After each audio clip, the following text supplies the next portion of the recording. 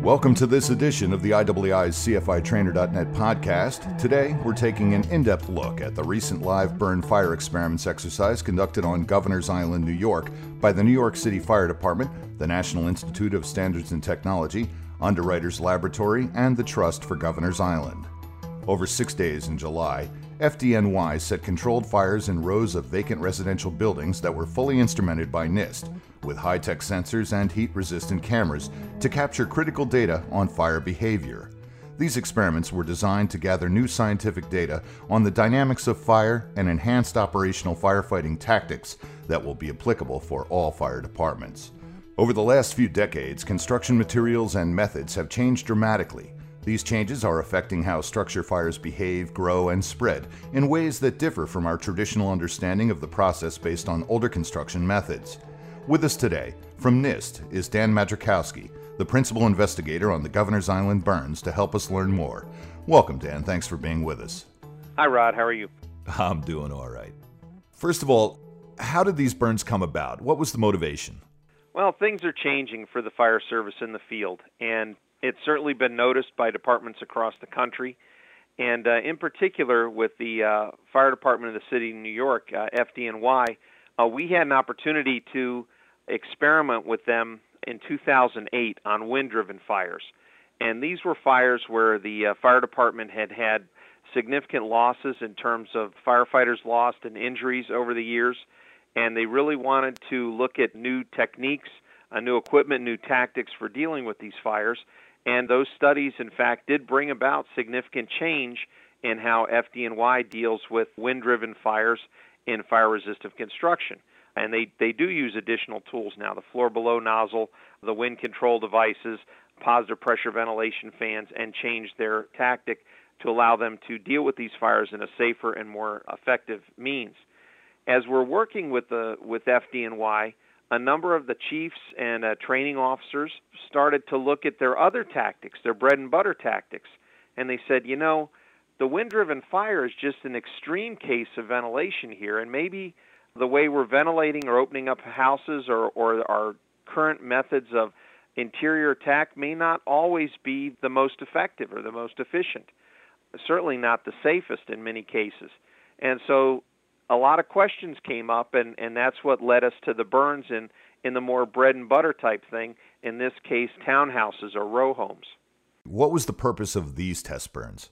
The purpose of these test burns was to put all that knowledge together and see how the fire service could implement it, see how the fire service could actually try to approach a fire as if this were a real fire.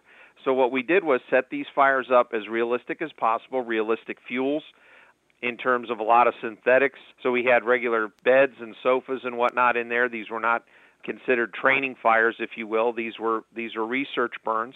As a result, we did not have any interior attack either, but we either simulated that interior attack or we were having the firefighters look at attacks from the exterior. Sometimes referred to Chicago, they refer to it as a blitz attack or a transitional attack. This is when you see flames coming out of a window and you introduce water directly in the window. Now, the reason that this tactic has not been employed or is not employed widely, especially in fire departments that have very rapid response times, urban fire departments, is there's a concern that will limit their ability to rescue a victim. They're concerned that this will push fire through the structure. They're concerned that the steam generation or the toxic gas generation will actually increase, and a victim that might have been savable, now they've caused more harm than good.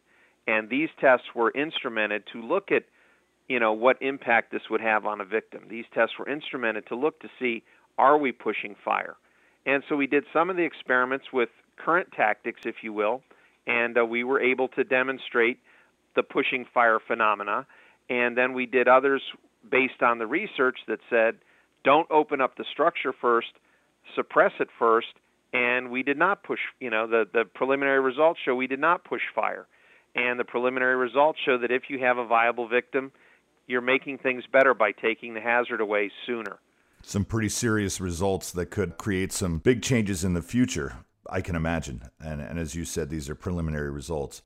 I mean, we have to, really look at the data, but just from observations and what people were looking at, some of the cases where the most experienced folks felt that, when we make a vertical vent, this is going to make things better. And it did not. And part of the reason for that is the change in the fuel load that's been evolving. It didn't happen overnight, but it's been evolving, over the past 30 years or so. And it really makes a big difference. If you add more oxygen, the oxygen mixes with the hot fuel gases and makes the fire bigger. The heat release rate increases.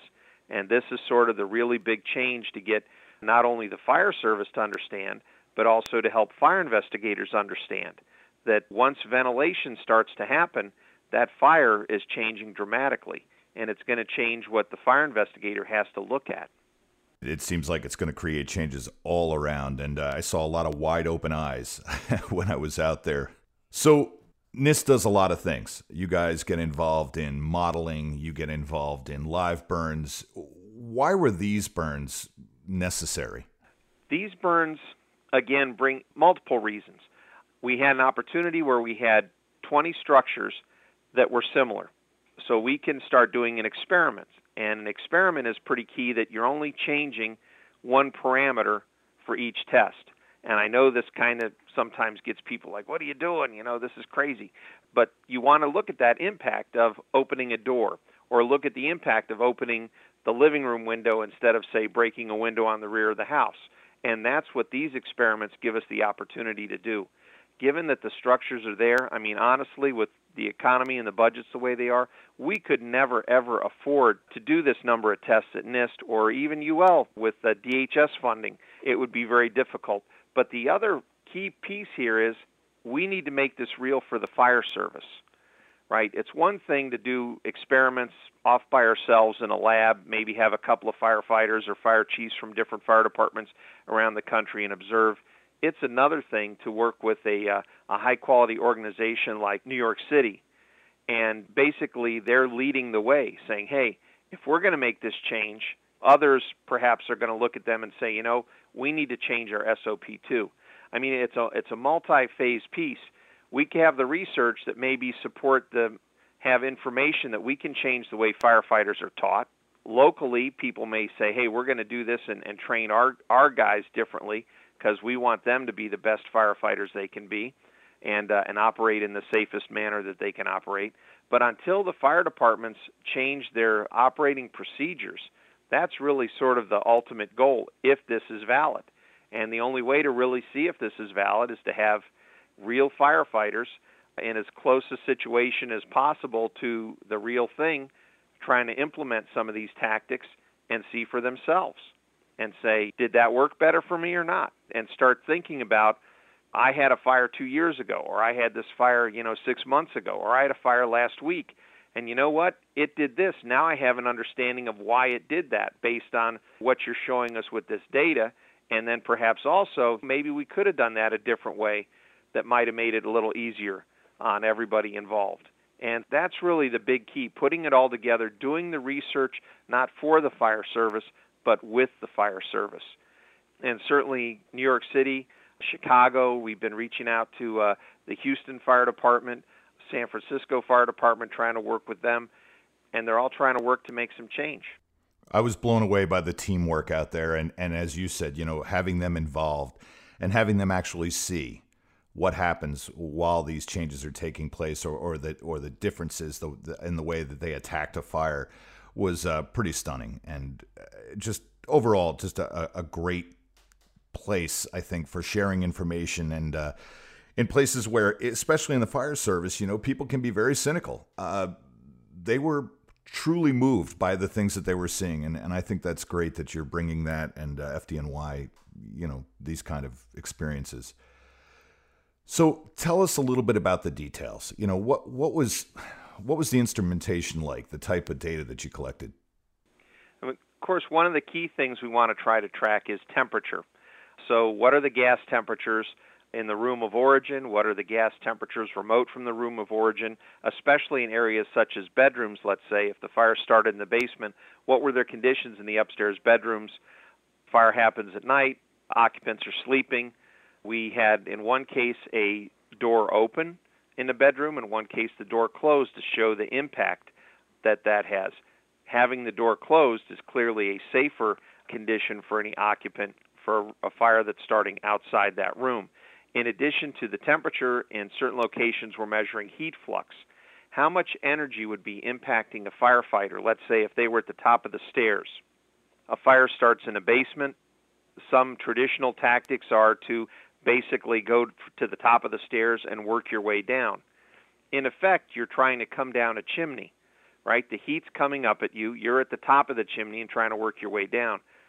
Very hazardous situation, especially if there's a chance that windows might either be ventilated by another crew in the basement, or if the windows might fail accidentally just due to the fire while you're trying to make your way down, conditions could intensify significantly.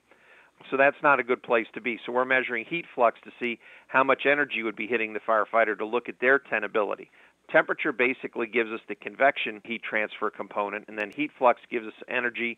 We can look at convection and radiation from that, break that down. Gas concentrations. Again, typically these measurements were made to look at the viability or the tenability of civilians that might have been trapped in the building. So we're looking at oxygen depletion, generation of carbon dioxide, generation of carbon monoxide. We're looking at weather data because we're outside and we want to see maybe one of the tests, the wind start blowing 10 or 20 miles an hour. What impact did that have on the fire, and how should the fire service account for that when they want to decide what tactics to use on the building? And, of course, some of the most valuable data is really video. And we had opportunities. We had protected thermal imaging cameras inside the structures. We had a lot of video cameras inside and outside the structures. That's some of the data we're working on right now. I mean, that really helps to tell the story. It's one thing to show people graphs of, hey, look, the temperature's going up and down and all that sort of thing. And for engineers and people that are interested in protective clothing design and whatnot, they can do calculations with that. But from the tactics perspective, it's like, okay, I see that going up and down, but how does my visibility improve? Was there a wave of heat that came up the stairs? And that's the kind of thing that the thermal imaging camera can very quickly show us, that type of information, and the video cameras can show us the visibility portion as well. So at the end of the day, all this data will be available, and the videos then can be put to use as material for training for fire departments around the country. Such a wealth of information, and goes without saying, I think there's going to be a lot of people affected and a lot of people very grateful for the work that you do. So I know that there's an analysis underway and a full report's going to be issued, but anecdotally, did the researchers see anything that surprised them? The fire did not let us down, I guess, in the sense of as we kept adding ventilation, the fire continued to get bigger. The results that we saw tracked very well with previous research results from UL and from NIST. In that sense, no. Some of the surprise came from the fire service, and in part their reaction to what they were seeing, how surprised they were at some of the conditions. Sort of we were getting buy-in. We'd done enough experiments with horizontal ventilation, opening doors, breaking windows, and everyone could understand that, well, we understand how the fire can get bigger there, but some of the tried and true tactics with vertical ventilation, everyone was confident that if you opened up the roof, the hot gas layer would lift and conditions would get better. And Steve Kerber at UL had shown previously that that was not the case.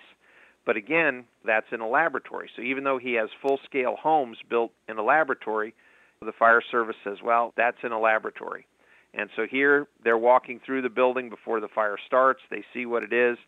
Again, we're working with them. Where would you cut the hole? How big would it be? That sort of thing. And then we open it up, and they see that, sure enough, the fire gets bigger. And then they say, well, maybe there's not enough ventilation. Open it up some more. And we open it up some more, and the fire still gets bigger. As you said earlier, there was some shaking heads and some acknowledgement that, yeah, you know what, we need to look at this. We need to think about this a little different way.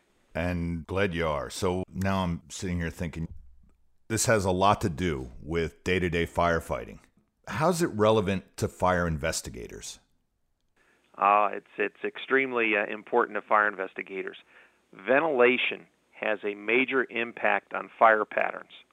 The information that the first arriving firefighters can provide the fire investigators is very important. Number one, what did the firefighters see upon arrival? Did they see nothing? And so that's very possible in some of these scenarios that we looked at. Until the vents are made, all you see is smoke.